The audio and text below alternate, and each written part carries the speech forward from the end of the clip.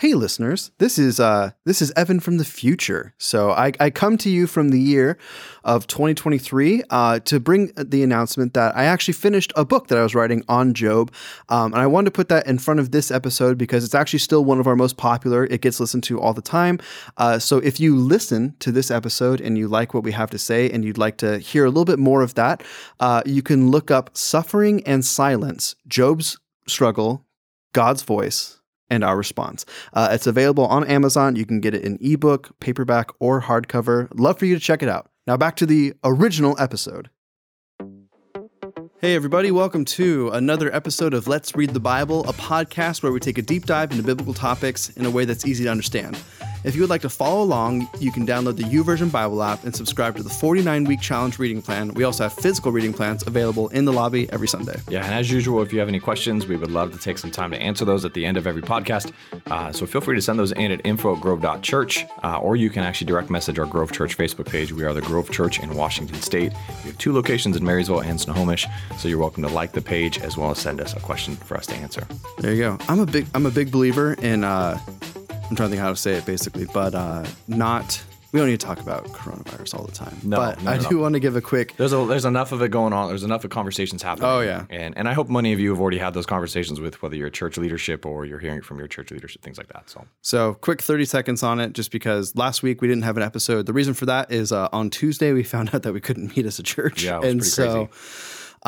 We were scrambling the entire week. We ended up doing a drive-in church where people kind of pulled into the cars. They stay inside, so it's still maintaining quarantine and all that different stuff. But then we just kind of broadcast it out over the radio, built a stage on the roof. So yeah, it was a crazy week. It was really, really cool. One of my favorite things that we've ever done. But it just took up all of our time. Yeah, there was a moment last week during service, during one of our gatherings, where I just was kind of caught off guard and just kind of humbled just to see what God has been doing, just bringing people.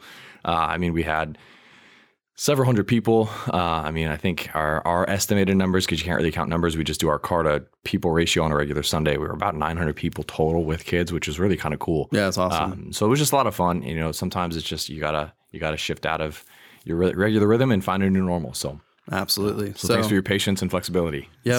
But we're back. We're back this week. We're gonna do it. So luckily this month is one of the Sundays where there's 5. So we were gonna do 5 Sundays. Yeah. That's so we won't do. We're going to do an episode on the Dead Sea Scrolls. We will do that later. So the next month that has 5 Sundays, we'll do that, and then we'll maintain our regular programming. And then if there is, right now we're in Washington State, there hasn't been a shelter in place order. If that does come, we're still able to get out and sit in the same room and have a podcast together. We are 6 feet apart for clarity. Though. I think we're actually 6 feet 6 inches. Boom. Social distancing. Just guessing. But if that order does come down, it'll be a lot lower quality, but we'll figure out a way to record online. Yeah, we'll still do some podcasting and recording. So yep. All right, that's enough. Luckily, Evan and I like each other, so enough talk about dumb viruses. Talk to each other outside of the office. There you go. And when I say dumb viruses, I mean I hate the virus, not the people. All right. No. So moving forward, what are we using today? We're talking about the Book of Job. I should open up with that. Book of Job, which is kind of fitting, just for the season we're in. Totally it's just talking about pain. It's really an incredibly deep book of the Bible, but we'll get more into that. As far as what we're using today, it's the ESV Study Bible, kind of as always. The Logos Bible software. Oh, I put that twice. Sorry. Oh, no worries. The Essence of the Old Testament, a survey by Ed Hinson and Gary Yates. Yeah. And then he reads the Bible, he reads Truth Bible. Yeah. So it's a Bible I picked up a little bit ago that I kind of read personally on my own. Oh. And it's just a different translation. It's the Christian Standard Version, CSB, Christian Standard Bible, and Holman Bible is the one that puts it out. But it's a little bit of an audacious name, though. Just a little bit different, yeah. The Christian Standard Bible. Right, it's the standard. It's better than ESV. So the English Standard. Yeah. This is the Standard Bible English, so. For English. All right. Moving forward, so Job is pretty interesting. It's one of the earliest written books that we have in the Old Testament. There's a little bit of back and forth about when it was written, but there's no real clarity on it. Yeah, no one dates it very far past the Pentateuch, though. Mm-hmm. So it's either written before them, around the same time, or after those. So it's extremely early compared to a lot of the other books of the Bible that we have. I kind of land on, I think it takes place before and was written probably right after the Pentateuch was completed or during. I can go either way. Yeah, I think it's so close and how it plays out, and just reading different chronological reading plans or things like that. I think it depends. I think one of the things that I read in this Bible that we referenced already was Jewish tradition, which was interesting. I didn't know this. Has Job written in the time of Moses, which they put approximately like 1440 BC. Yeah. So well, and it seems like at at the time of Moses, Israel kind of transitions from an oral history to a written history. I think you're right. And so it kind of seems like, I would assume the story of Job is passed down the same way as the stories of Adam and Eve, the ark, all those different things. And so when those are all being written down, it would make sense that Job was also written down. Yeah. It's confusing for sure, because I remember even looking it up, even just this morning, looking at Logos, the Bible software, and kind of the breakdown of their schedule of events. It's like creation account, then it's Job is right after kind of that creation account, the fall of man, things like that, and then Job is kind of in the events, the event list. Well, most people date it pre-Abraham, as far as not when it's written, but when the story takes place. Yeah, and that's written because is different. That's because there's no reference to Mosaic law. So it probably takes place before that. And then also the regions listed are pre-conquest. So it's before, Joshua, Caleb, and all of them move in. Yeah. And so it's usually dated around 2000 BC, give or take, somewhere in there. Yeah. So long time ago. We're not going to know. We'll know when we get to heaven. But Job is really, it's funny because I never read Job all that much until a couple years ago. And it was actually last year is the first time when we did just an overview of the book, when I really kind of did a deep study into it. But it really is one of the deepest and most powerful books of the Bible, because the question that it wrestles with is it was a question, was that 4,000 years ago when the story takes place, and it's just as relevant today. Yeah. And it's really talking about, why do painful things happen? Which is why we say it's fitting for today. Yeah. Even to those who love God. Yeah. It's just because Job was considered a righteous man. He was considered full of integrity, high character. He was like the model citizen for the kingdom of God. Well, and we'll get more to that here in a second. So the way that the book breaks down is actually pretty easy when you think about it. It's bookended by narrative. So the opening chunk of Job is a narrative about who Job is, and then you get Satan, the accuser, coming before God, and kind of just like, him and God make a bet, for lack of... Which in and of itself, that is such a... like, I remember when I first started studying it too, it was just mind-blowing. Yeah, it's a crass way of saying it, but it really kind of is like, Satan says, Job, if you've given him everything, if you take away things, he's not going to serve you anymore. And God's like... God's like, bet. Yep. But then after that, you get this interesting cycle where it's Job talking with three of his friends. And so the way that it works is Job will say something, then one of his friends will say something, then Job will reply, and then that cycle happens, I think, twice for every friend. Yeah. So it's Zophar, Bildad, and Eliphaz. I don't know. And then was it Elihu that comes? Elihu, yeah, but he's not in the first cycle. He comes at the very end. He comes in burnt, He's angry at all of them. It's awesome. He burns all the bridges, scorched earth, but we'll get to that section here in a little bit. And then finally it ends with, like we said, it ends with the bookend. And then it also ends with God answering, which is some of my favorite passages in all the Bible. It doesn't answer the way you want it to. It's just God just lays the smack down. But anyway, moving forward. So in the opening narrative, the book of Job is mostly poetic in structure. Other than the bookends, that's just kind of the way it is. It's really beautifully written. That's why it's put in the wisdom literature. Right. In the section as far as it's put in the biblical categories, if you will. Well, and there's also a section that's kind of weird, just in the middle, where it's like just a poem about the importance of wisdom, which if you're reading it, you're just like, why is this in here? But you realize, out of left field. Yeah, but you realize it's a part of, Psalm, Proverbs, Ecclesiastes, Song of Songs, as far as like wisdom and all these different things. And those, Proverbs is kind of dealing with just wisdom generally.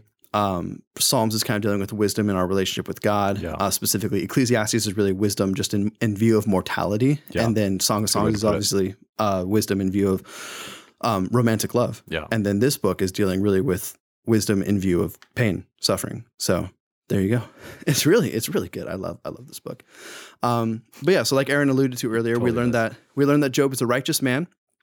He serves the Lord, and he has been blessed with a great family and wealth. And again, remember back in this time, wealth doesn't mean money. Usually it's kind of, he has a lot of land. He has a lot of cattle. Yep. He has servants who he's able to pay. He has children that he loves. It's agricultural is the context. Right. So a lot of the wealth is agricultural. I think of Dwight Schrute when it comes to The Office. And the 16 acres. He's got a beet farm, and he is making it work. That's totally. I just watched that episode last night. That's why I referenced it. So there you go. And then something really interesting happened. So Aaron, if you want to read that first chapter there. Chapter 1, 6 through 12 says this. Now, this is after Job's already been set in motion. He says this. Now, there was a day when the sons of God came to present themselves before the Lord, and Satan also came among them. So there's this gathering. God is hanging out with his people. Satan shows up, and the Lord said to Satan, "From where have you come?" Satan answered the Lord and said, from going to and fro on the earth, from walking up and down on it.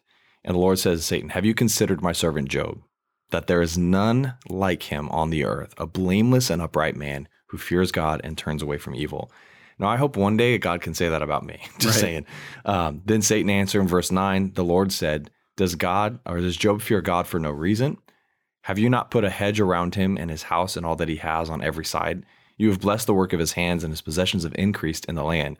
But stretch out your hand and touch all that he has, and he will curse you to your face. And the Lord said to Satan, behold, all that he is in your hand. Only against him do not stretch out your hand.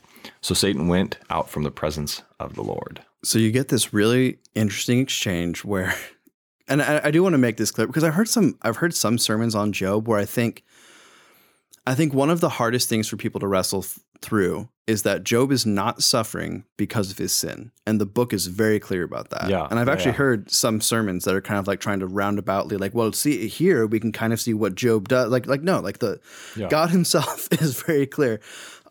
Job is blameless and upright. That doesn't mean he's perfect, but it does mean that like basically in the eyes of God, he has very clear relationship with God. We would consider him a very upright. His standing before God, in other words, is very good. Yeah. And I think it's also like, even to that point for a second, like I think we oftentimes try and figure out why something happens.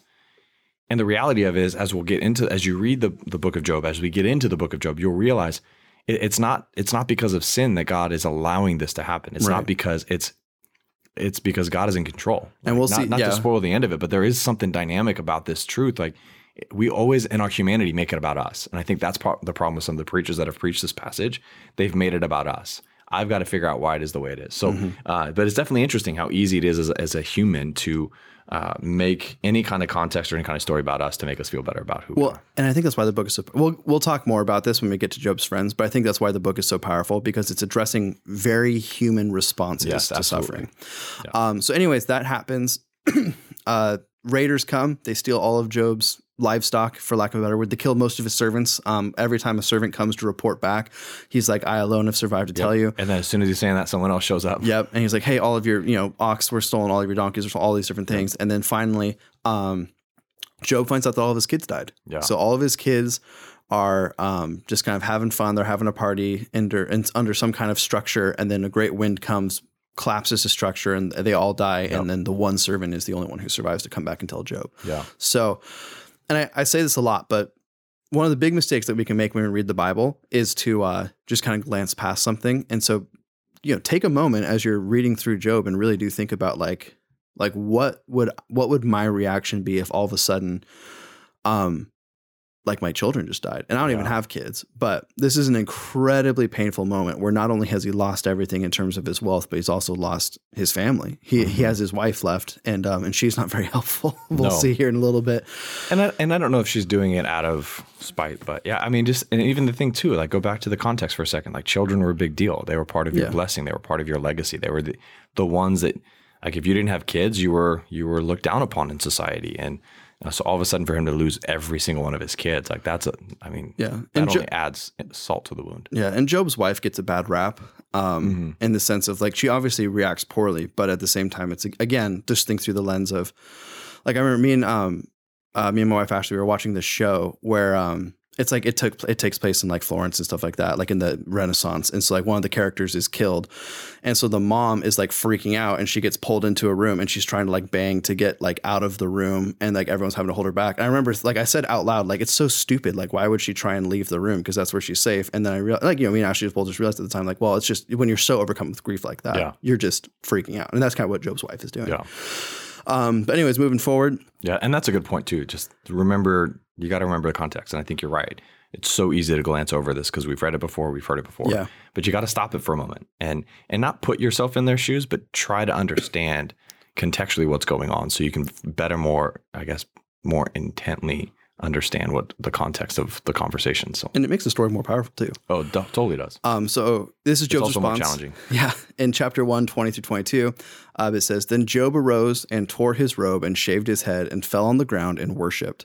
And he said, Naked I came from my mother's womb, and naked shall I return. The Lord gave, and the Lord is taken away. Blessed be the name of the Lord. In all of this, Job did not sin or charge God with wrong. So, I mean, that again, That response. Don't skip past this. Job's response. He just lost everything. Yeah, everything.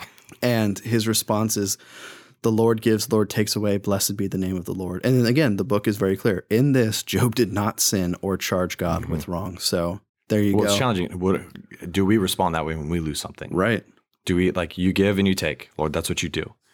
But blessed be your name. Like, are we willing to, dude? Yeah, there was a song written about this. I think this line from Blessed be the name of and it's an upbeat, Lord. like cheery song, Blessed whatever. be. It's just super, like, not super funny, but it's kind of ironic that's an upbeat, cheery song. And really, it's the hinges on this. Like, Lord, you give and you take away. Blessed be your name. So anyways, if that wasn't enough, Satan returns to God, and he's like, or and God's basically like, hey, you failed. And Satan's like, well, yeah, you wouldn't even let me touch him. And God's like, okay, do your worst, but you can't kill him. And Satan's like, okay. And so there's like up the bet, double or nothing. And so God's like, bet. So basically, Satan gives Job this horrible illness where he just has open sores. We don't know exactly what it is, but it sounds awful. He's constantly scratching. The sores are opening, and it's kind of a gross picture too. It is a really gross picture. Let's not talk about it. Okay, we won't talk about it anymore. But this is the point where he's still worshiping God, and Job's wife is just like, just curse God and die. And I think part of it, again, Job's wife always gets a bad rap. I think she's in intense mourning over, because again, she's lost who all likes to see your loved one go through that? Well, yeah, she lost all of her children. And I think particularly for her as a mother too. I mean, these are like children she had, like she carried them for 9 months. She raised them, particularly in that culture. Like she is the primary caregiver of her children. She has lost all of them. She's seeing her husband just absolutely wrecked by disease and all these things that are happening. So it's not like this evil curse God and mind guy. you, all of it came out of left field. Yeah. I mean, it literally did not, like, it was not something that's like, oh, I think it's coming. Like, no, it came out of left field. Job loses everything out of nowhere. Then he's plagued with these diseases and these sores out of nowhere. So it is this overwhelming, like, what that just happened. Yeah. So in her grief, curse God and die. she's just letting fully go. She's clearly blaming God for what has happened. And then Job is still hanging on to basically his righteousness. He's hanging on to his relationship with God. I could be wrong with this. I'm going to say something real quick. I could be wrong, but I think in that context and culturally, the wives took their cues from their husbands. And so she may have just cursed God and die because on one hand, that's what she wanted to do, but she was still yielding to the authority of her husband as the head of the household. And so there was some of the tension of, can you please just curse God and die so we both can just be done with this? It's a good idea. But I could be wrong. I don't know. This is a quick. I was just reminded then of the story of Abigail, where her husband's a moron. And she's just like, okay, that story's the reason why my daughter's name is Abigail. I ain't following suit with that guy. Anyway, if you don't know the story of Abigail, look it up. It's in Chronicles, I think. Samuel. Yeah, it's in one of them chronological historical books. Anyway, one of David's wives. It's actually the second wife of David. But his first wife was Saul's daughter because he defeated Goliath and was given the daughter. So anyway, good story. But after this, Job's 3 friends come to comfort him, and they're let's do quotations real quick. Comfort him. You can't see it, but we put quotes around comfort. It's not great, but we'll see how it turns out. And this is the setup of the rest of the book. Basically, is Job's dialogue with these friends, and then we'll see. Like I said, God comes in a little bit later. So moving forward, this section we talked about already, but it follows a pattern of Job speaking, his friend answers, Job replies to that friend, and then Job speaks again, and then another friend answers. It just kind of goes in cycles like that. So this begins with Job lamenting his life, the day that he was born. And again, don't skip past this. What he's saying is just the pain and the depression that he's in from what he's feeling. Again, not cursing God here necessarily, but the idea is just like, I can't stand this pain anymore. And so we'll read just a quick excerpt in Job 3:11-13. It says, "Why did I not die at birth, come out of the womb and expire? Oh, why did the knees receive me, or why the breasts that I should nurse? For then I would have laid down and been quiet. I would have slept. Then I would have been at rest." And basically he's just saying, like, at this point, and I know it's kind of funny. It's not funny, but what I'm about to say can be kind of funny as like a joke, but he's basically saying just death would be a relief at this point. Yeah. And it's interesting too, because I don't like, even in a ministry context, like we have to do a lot of hospital visits, and there are like seniors particularly who you'll meet with who have just been sick for a long time. And that it is interesting that they're at this point where they just like, they're completely at ease with the idea of like, I just want to go home. The worst as a pastor is when, for me, this is when someone says, can we just pray that the Lord takes them? Right. And I'm like, I don't want to pray that. But at the same time, like, go back to Job, like, yes, I mean, and how many, I think it validates the weight that we feel in humanity of, God, I just want to die. I would much rather die. So this is the pain that Job is working through right now. And then we get, here we go, his friends. Eliphaz speaks up and he says that while he knows that Job is a righteous man, because he is suffering, he surely can't be right before God because he knows, because he knows, and don't call me Shirley, but because we know that God would never allow a righteous man to suffer. That's what he says, right? And so Job, he says that. Job replies basically is like, I don't understand, like, even what I would have done. Like, I've done all these things, like I should be righteous before God. And then Bildad says that he should repent. So he's like, hey, whatever you have, just repent of it. And Job again answers back with like, I don't know what I'm supposed to repent of. Like, I've done everything that I can. And then Zophar comes in, and his whole spiel is basically like, well, if anything, you deserve worse than you have right now because you're a liar and a sinner. And the basic premise of his friends is they refuse to believe that Job could be suffering this much and be right before God. And it's so interesting because that's not an ancient idea. That is an idea that is very relevant to today. And there's whole sections of, quote unquote Christianity where their whole deal is like, you should never be suffering. And it's so interesting to me, like, because the Bible screams out, not that if you follow God, you're not going to experience suffering, but it's saying if you follow God, when you experience suffering, he will be with you. Yep. And it gives you a perspective of saying, like, even though you're suffering in this life, in the future, when you look back on it, you're going to see how it was just a small blip in the light of eternity. Well, and Scripture is really clear. It talks about the fact that we will have suffering. Right. And Jesus himself said it to his closest followers. And it has nothing to do with our righteousness or our lack of righteousness. It has everything to do with the fact that we are just going to suffer. It's part of the fall of man because of sin. It's part of the reality we live in because we have a real enemy that's out to get us. As we've seen even in the story of Job, Satan is the one instigating these conversations. God's like, okay, show up. Yeah. Let's see. So. And there is, and I do want to make sure clear, like, there is suffering that comes from sin, whether it's divine or whether it's when you make bad choices, consequences happen as well. But the idea that the righteous will never suffer, the idea that if we're serving God and following him, then we'll never suffer. Job is basically throwing that out. Yeah, he's saying, no, that's not how it works. The book itself. But yeah, this continues to chapter 27. We're not going to go over. It's the same cycle. It's the same cycle over and over and over again for the majority of the book. And honestly, read through it. It's really poetic in nature, but you'll read through these friends who just over and over again, it's like, well, Job, we know that you're not righteous. And Job just keeps coming back with like, I don't understand where I would have fallen if I did. And his friends have a worldview, and they will not for anything leave that worldview. Yeah. So yeah, I'll say this real quick too. When you're reading the Bible, when you're reading stories of especially poetic scriptures like this or poetic books like this, even the prophets, they are very poetic as well. Find a translation that helps you understand better. And I don't say this often, but even if you've got to leverage a paraphrase like the Message just to understand the conversation, sure, do it. Because the more you can understand what's actually being said and how the conversation is being played out, the better off you're going to be in understanding the deep truths of Scripture. And so find a translation that works. Don't read King James, because I don't think King James is relevant to today, and I don't know many people besides Evan that can speak in King James. So, well, King James is like, I don't know. It's beautiful in the way that Shakespeare is beautiful, but I wouldn't recommend necessarily using that for your Bible study.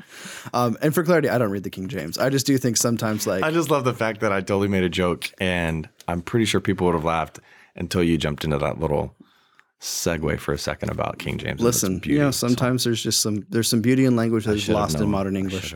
But anyway, moving forward from that. And then chapter 28. So from chapters 3 through 27, we get this cycle of Job talking with his friends. And then chapter 28, we get this out of left field wisdom poem. Yeah. So it's a standalone little thing. Yeah. And again, it seems like it's just kind of out of nowhere, but really it's talking about all of his friends are bringing their worldly wisdom. And the point of the poem is saying that wisdom is found in God. And clearly the friends at this point, their wisdom that they're finding is not in God. It's just in their own experience. It's in what they believe themselves, but they're not going to God for their own worldview. So I carved out a couple passages here just to kind of read through. Obviously, we're not going to read through the whole chapter because it's kind of long, but you'll get the gist. So in verses 1-6, it says, surely there is a mine for silver and a place for gold that they refine. Iron is taken out of the earth and copper is smelted from ore. Man puts an end to the darkness and searches out to the farthest limit an ore and gloom and deep darkness. He opens shafts in a valley away from where anyone lives. They are forgotten by travelers. They hang in the air far away from mankind. They swing to and fro. As for the earth, out of it comes bread, but underneath it is turned up as by fire. Which, hey, that is an accurate description of the core of the earth. It's true. Its stones are the place of sapphires, and its dust has gold. And then we're going to skip to verses 12-15. But where shall wisdom be found? And where is the place of understanding? Man does not know its worth, and it is not found in the land of the living. The deep says, it is not in me. The sea says, it is not with me. It cannot be bought, for gold and silver cannot be weighed as its price. And then finally skipping to the end here. God understands the way to it, and he knows its place. For he looks to the ends of the earth, and he sees everything under the heavens. When he gave to the wind its weight, and appointed the waters by measure, when he made a decree for the rain, the way of the lightning for thunder, then he sought and declared it, and established it, and searched it out. And he said to man, behold, the fear of the Lord, that is wisdom, and to turn away from evil is understanding. So it's just a really, I keep saying the word beautiful, but it's a really beautiful poem about, if we want gold, we go into mines. If we want ore, if we want iron, we go into mines. If we want food, we go into the earth and grow all these different things. But where do we go for wisdom? And we go to God for wisdom. Yeah. So just like we would go into a mine to get gold, we would go to God for wisdom. And that's clearly Job's stance here. Yeah, which I think is really, really incredible. Just this is well into the conversations, for the lack of a better way to say it, the accusations that his friend is giving him. Right. And he in some respects is standing before them and before God saying, I'm righteous. Like I'm not. And at the same time, he's not declaring himself so extravagantly. He's not cocky. He's not arrogant here, but he understands he's righteous and he doesn't have much to repent of in this moment. And then because his wisdom comes from the fear of the Lord, who at the end of the day can take his life in a heartbeat. And it's an interesting thing that I think maybe even a conversation later on down the road at some point may come up about the fear of what does actually the fear of the Lord mean and this deep reverencing and things like that. But I do think, to coin Evan's word, like it is a beautiful monologue, if you will, of Job in the midst of everything he's facing, which again, think about the context. He is not better now. He's still suffering. He's still struggling, but this is where he stands. So there you go. And then we get the ending monologues, which is my favorite section. Yes, of this the book. is a lot. We've had a lot of fun conversations over the years about this section of the book of Job. So there you go. The book of Job then moves through the final thoughts of a few of the characters. Job defends himself kind of one last time, and basically says, like, I don't know what I'd be repenting of. I've done everything. I'm a righteous man. And then he's getting frustrated. Yep. Job is starting to get frustrated that God is not answering, that he doesn't have any answer, because it's just also a prayerful conversation. Like, show me what I've done. Well, that his friends aren't being helpful. No, not at all. So he's getting frustrated, and not to the point of sin, but to the point of just being frustrated because he doesn't have answers and he doesn't know what to do. Right. And then Elihu, and we don't know who Elihu is. So he had to have come with the three friends. You would assume, but that's what's weird, right? Because maybe he just showed up. Because the book specifies Job's three friends came. So Elihu is not counted among them. Yeah. So either he came with the friends and he's more of like an acquaintance of Job. Or like an apprentice that he doesn't have as much authority to speak in. I don't know. Like maybe he's one of the servants. One of the things that I remember reading about Job is he actually had priestly duties. So part of what his role and what he did, it's like as the head of his house, is he would give sacrifices and things like that. So he had priestly duties for his family. Yeah. And so there is some hierarchy or some level of leadership and influence that he had. So yeah, it is interesting. Elihu, I don't know where he comes from. And when we say we don't know, it's not he's because angry. Yes, we say we don't know. It's not because we're not looking into it. It's because literally he just comes in and leaves, and he's never mentioned again. But we referenced it earlier. Elihu goes full scorched earth. At first, he's just rebuking everyone, right? So at first he rebukes Job. and he rebukes Job's friends, I should say. I think that's what he does first, for accusing Job with no proof. And he's saying like, hey, you're coming forward. You're insisting that he is a horrible sinner and a wretched sinner. You have seen absolutely no evidence of this. Why do you keep hammering this home? And you can kind of just imagine Job just being like, thank you. And then Elihu looks at Job and he's like, and you. And he's like basically saying like, how dare you spend all of your time defending yourself and blaming God for your suffering. Yeah, and not defending God in this moment. And Job kind of shuts up a little bit too. And Elihu's just like we said, he's just going nuts. He's rebuking everyone. And then his ending portions are, and it's kind of laced throughout, but his ending portions are really praising God for his justice. He praises God for his greatness, like all these different things. He's just extolling who God is, rebuking everybody. And if that wasn't enough, then God answers. Yeah, right. And God's answer is, I'm not exaggerating when I say this, is one of my favorite passages of the Bible. If you've ever heard, this is a quick aside. If you're walking through suffering, it sucks to read it. Also true. Just being honest. Yeah, I'll make a quick song. You recommended "Blessed Be the Name of the Lord" earlier. I referenced. I didn't recommend it. Okay. You sang it. Fine. I will recommend. Probably recommended it.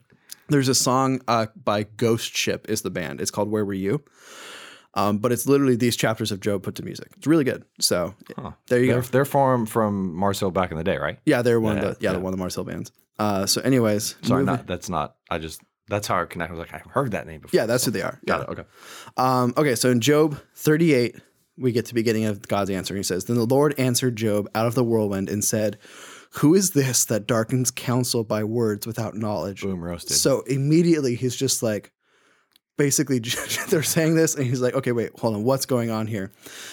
Dress for action like a man. I will question you and you will make it known to me. Yeah. So basically just like put on your big boy pants. We're going to have a talk, you and me. It's one of those things like you're middle named and you're told to come over to your parents. Come here. Job, right Elizabeth, last name. You get over here right now. And then he goes like this: "Where were you when I laid the foundations of the earth? Tell me if you have understanding. Who determines its measurements? Surely you know. Or who stretched the line upon it? Or on what were its bases sunk? Or who laid its cornerstone? When the morning stars sang together and all the sons of God shouted for glory? Or who shut in the seas with doors? Or when it burst forth from the womb?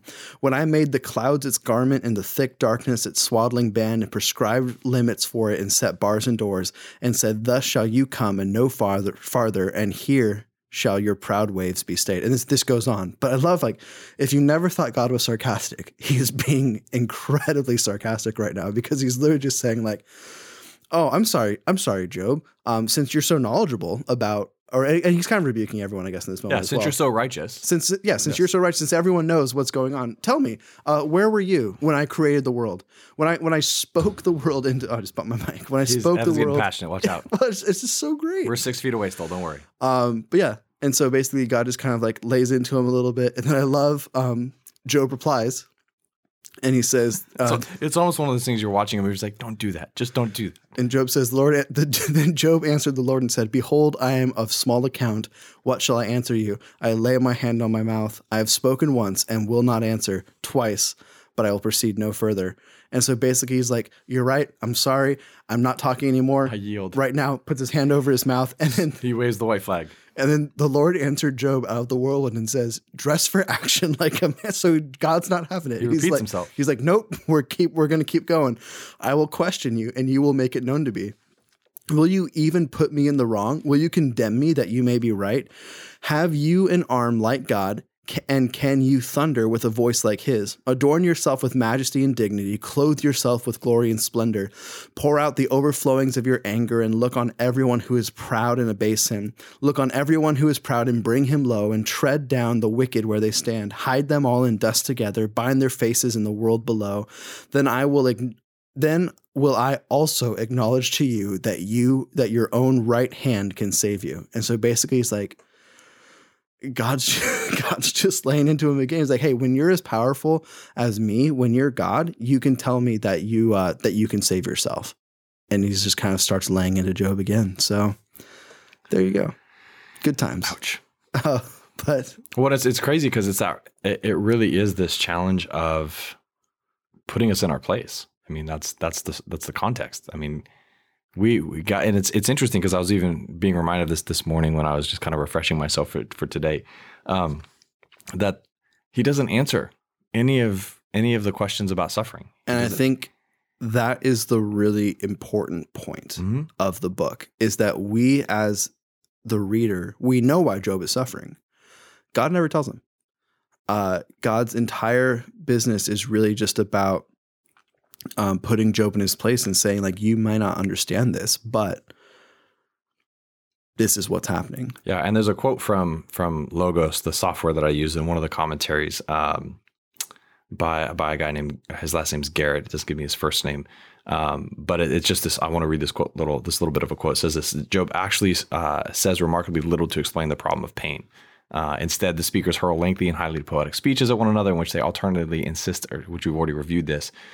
Even God, in his lengthy speeches, said not a word to explain why Job had suffered. The Christian who reads Job for an explanation of the trials and suffering of life may leave more bewildered than comforted. The fault, however, and this is what I think is so important, is not with Job, but with us. Although suffering is an important factor in the book, the central question is not why the righteous suffer, but why a person should serve God. Or to put it in terms of the one who first posed the question, Satan, does Job fear God for nothing? And I think that's the point when we read this section of God's response to Job. We oftentimes, again, will make it about our suffering. We make it about us. The arrows focus in, rather than taking a step back and recognizing, okay, God, you are still trustworthy. You are still sovereign. I don't fully understand. And am I willing to be okay with that? And I think in moments, we have really great strides of faith, but in other moments, we have really weak strides of faith in this regard. And so that's the tension Job brings. And the fact that there is no clear answer as far as why Job suffered, apart from a simple accusation. Right. Not even an accusation, but it was a simple observation by Satan himself. And God stands there and says, dress like a man. I'm going to have a case with you. Yep.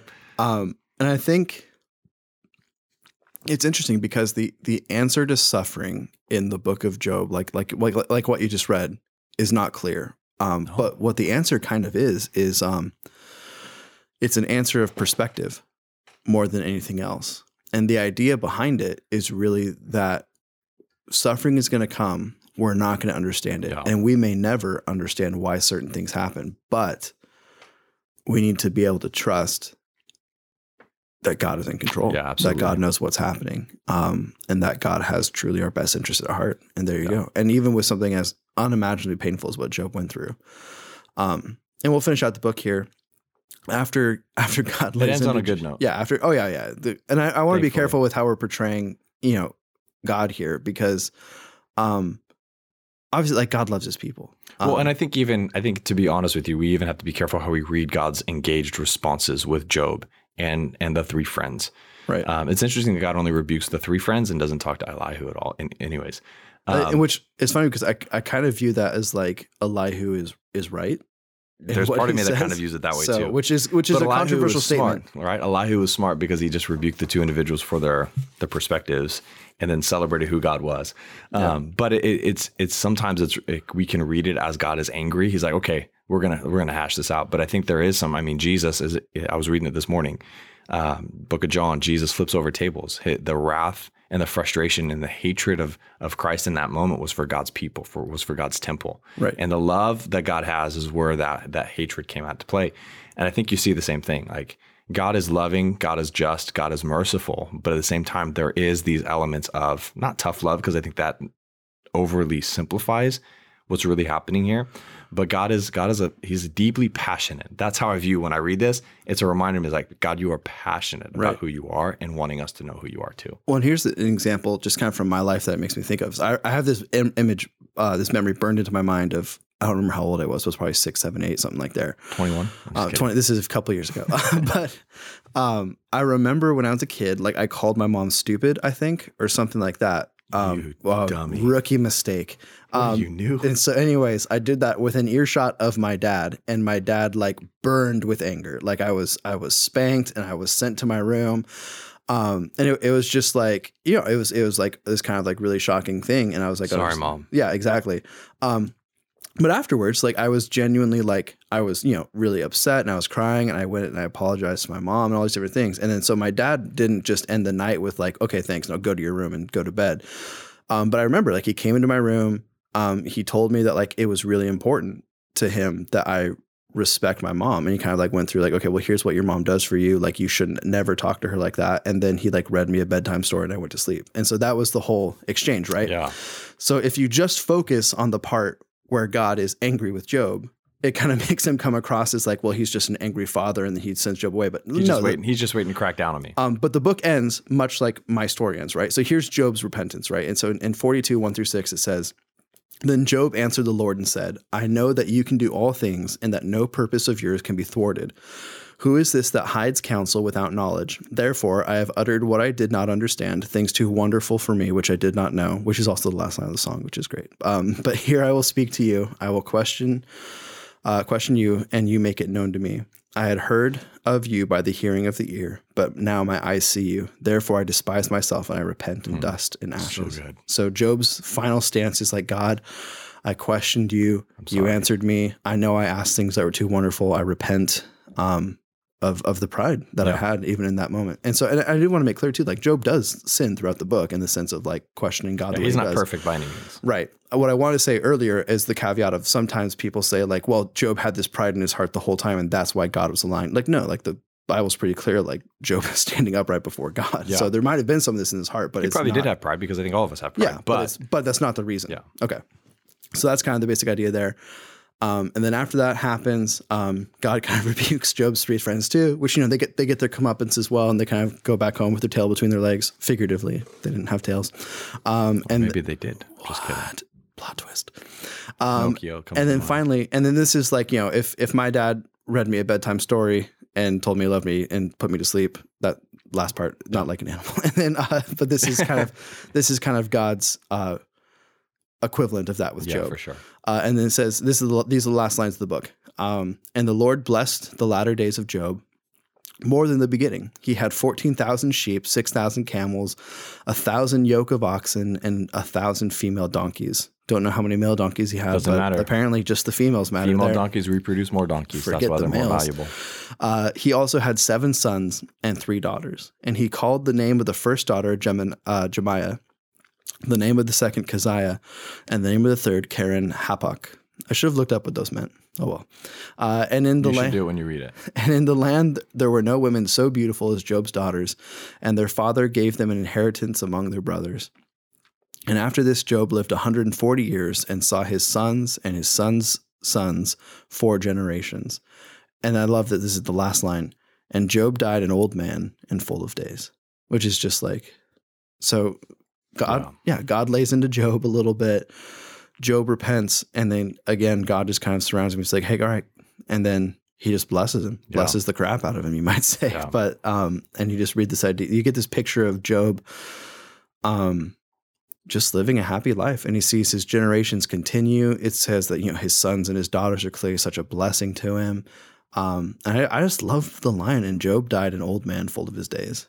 Yeah. It reminds me, this is super lame, but it reminds me of Lord of the Rings, when like Bilbo thinks like, I found an ending to my book, and it's like, and he lived happily ever after to the end of his days. And I feel like that's kind of Job's ending. It's just Lord of the Rings reference. We haven't referenced one of those in a long time. It's true. Yeah, we just watched. We're in quarantine, dude. So the extended editions are coming. They're coming out. We're powering through. 13+ hours of you betcha pure cinematic bliss. Yeah.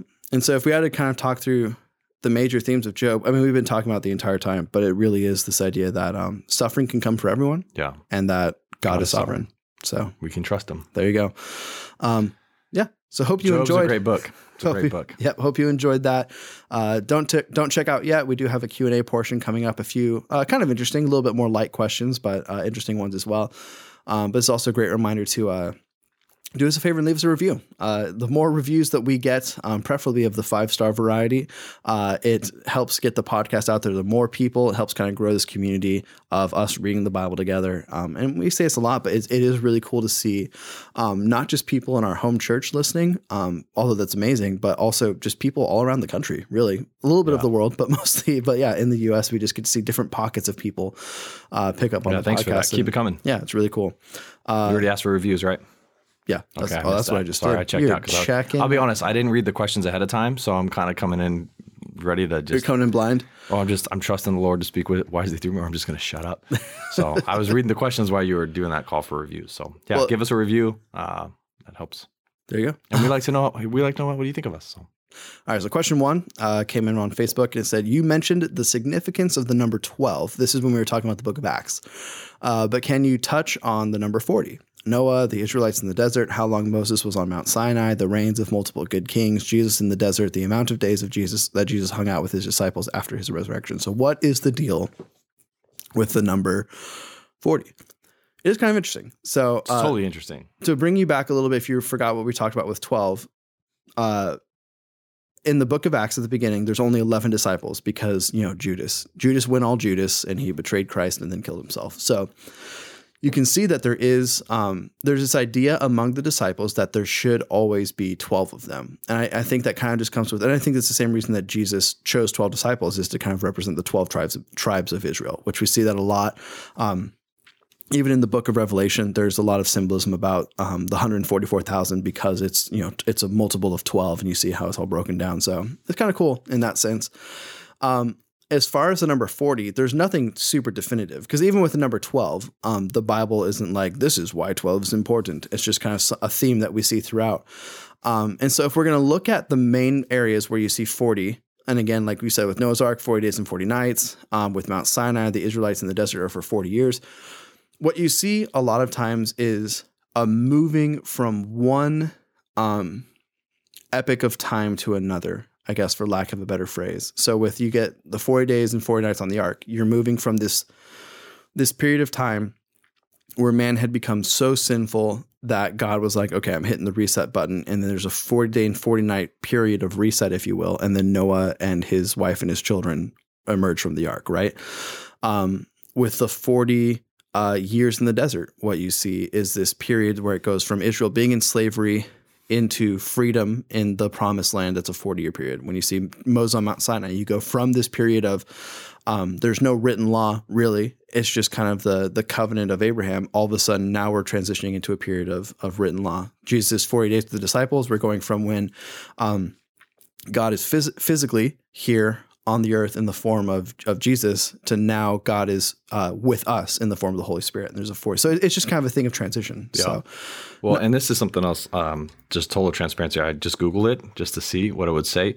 And there's a website called todayifindout.com. I don't know the validity or the reputation of this website, but it's just interesting to think about. It says this, at the time among the Jews, the number 40 wasn't generally used to signify a specific number per se, but rather more used as a general term for a large figure.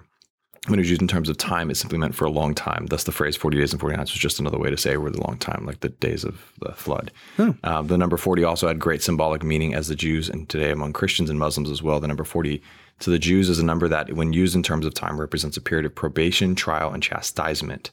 There's a certain level of I haven't done enough research about it. You can speak about the whole idea of understanding types and numbers and shadows and things like that within Scripture. Right. It's the numeric code is some of where the Da Vinci Code comes out to play, I think, as well. There's this whole I think and that's where high strong view of it. I usually try to avoid that because I think it's not super helpful. And it goes into things, and this is why I say that only because then it jumps into the idea as a product of 5 and 8. I'm not going to even read into that, but it's in essence it's just this idea of time, and this it represents a period of probation, trial, and chastisement, which I think is really interesting because even in the context of like the 40 days of prayer and fasting, Jesus went into the desert. Like it's this season, and I think you wrote it here. It's like the passing of a season, not a season that we would see agriculturally or fall, winter, spring, summer kind of thing, but it's this seasonal period of time in our rhythms and lives. Right. So that makes sense to me, and I could totally read into that. I just never even thought about that question before. So yeah, I hadn't read it either. Way to cause me to think a little bit different. So there you go. And then our final question for today, in John chapter 10, Jesus likens himself to the good shepherd. In that analogy, we are the sheep, but then there's a statement about the hired hand running away when the thief, the devil, comes to destroy. Who is the hired hand in this story? Is it the Pharisees, or am I just reading too much into it in general? So that's a great question. I love it. Yeah. So in John Chapter 10, Aaron, do you want to read the here's the context. So Jesus again said to them, "Truly, truly, I say to you, I am the door of the sheep. I'm the door of the sheep. All who came before me are thieves and robbers, but the sheep did not listen to them. I am the door. If anyone enters by me, he will be saved and will go in and out and find pasture. The thief comes only to steal, kill, and destroy. I come that they may have life and have it abundantly. I am the good shepherd. The good shepherd lays down his life for the sheep. He who is a hired hand and not a shepherd, who does not own the sheep, sees the wolf coming and leaves the sheep and flees, and the wolf snatches them and scatters them. He flees because he is a hired hand and cares nothing for the sheep. I am the good shepherd. I know my own, and my own know me. Just as the Father knows me, and I know the Father, I lay down my life for the sheep. And I have other sheep that are not of this fold. I must bring them also, and they will listen to my voice. So there will be one flock, one shepherd. For this reason the Father loves me, because I lay down my life, that I may take it up again. No one takes it from me, but I lay it down on my own accord. I have the authority to lay it down, and I have the authority to take it up again. This charge I received from my Father. So yeah, that's the story. It's funny because Jesus actually makes, he compares himself to the door and then also to the good shepherd. So he has a couple different. What is it? I'm confused. Just kidding. So there's a couple different ways to look at this. Number one, I think, is particularly with Peter, what you see is that particularly Christians in leadership and pastoral leadership, and that's vocational, not vocational. There's a lot of different ways we can look at that. Mm-hmm. But you are charged with, as Jesus says, feeding my lambs, or basically taking care of the flock. So in that context, you could say a hired hand is someone who is just doing it for whether it's the money or whether it's just, particularly, you can even look at the Middle Ages, the power of it all. And even some of that today. So it's just people whose heart is truly not to serve God, but it is just to kind of get their own thing out of it. It's a positional thing. Yeah. So I think that's happening. But in John 10, I don't think that's what it's talking about. I think it's more, I don't think that there's an exact parallel of the hired hands. And so you can push back with me on this because we haven't talked about this before. So we might be disagreeing right now. Who knows? We might. I don't know. I'm listening to what you're saying first. But my thought is that Jesus isn't saying before there were hired hands, but I am the good shepherd. I'm fixing this. What he's saying is he's kind of just comparing himself to something imaginary. Mm-hmm. And in that sense, he's not saying I'm replacing the hired hands. What he's saying is I'm a good shepherd. I'm not like a hired hand. So when he's saying when the trials come, when the thief comes, I'm not going to leave you because I'm a good shepherd. I'm not like a hired hand. So it's not that the hired hands are like this group of people that he's making an analogy towards. I think it's really just him clarifying who he himself is, using an analogy that they would understand, because obviously it's funny because I was having a conversation with a business owner in the church. This is years ago. But I remember him talking about how his business was starting to take off, and he had to hire some people. And he said, one of the hard things about hiring people is you can hire the best people, like great workers. But if they don't own the business, they're never going to care as much as you do. And that's not a slight on them. It's just kind of true. Yeah, it's just true. Like, obviously you own the business. This is your baby. Like, you've been investing into it for years. They don't live and breathe your business. Yeah. They're here to get a paycheck, for lack of it. And so what Jesus is saying is, I'm not like that. I'm not here for the paycheck. Obviously is kind of a crass way of saying it, but Jesus is saying, I live and breathe the salvation of my people. Yeah. So that's kind of how I view it. No, and to be honest with you, man, I would agree with you. I don't think it's this. There is a hired hand, or there is, a good shepherd. I think that's the comparison Christ is making and revealing, because these statements are identity statements. This is who I am. I'm the door. You get into the pasture through me. That's the statement. Then he says, I'm the good shepherd. I'm the one who cares and tends the flock. You can have hired hands who don't really care or tend the flock. They're just there. And so I think the majority of the context is actually talking in comparison. So Jesus is reestablishing his identity and who he is. So I would agree with you, Evan. Yeah. The only other thing too is, and I don't, this is not what I fully understand, but it's just what comes to my mind as I think about it. There could be some allusion to, or alluding, I guess is the right word, some alluding to the Antichrist and the future, but I don't think that's actually accurate fully for the full extent of this passage. So, right. But yeah, I would say it's more of a comparison, Jesus establishing his identity in a way that they can fully understand. So there you go. So we agree. Yes. We don't disagree. No. Although it kind of is fun to disagree on a podcast sometimes, because you and I have disagreed about a lot of things off the podcast. We disagree so we walk once out in a while. And we still high five and hug, just not right now. We might elbow. Don't get us started on Seahawks versus Cowboys, let me tell you. But anyway, we're just one of those fans. On that note, that's it. That's all we got. Thank you for listening to the. Oh my goodness! Thanks for your patience. Thanks for your grace. Yep. Thanks for sticking with us, even though we missed a week last week. Yep, we're a podcast of the Grove Church. We're not the only podcast of the Grove Church. You can check out all of our resources on our website at grove.church. Have a great day.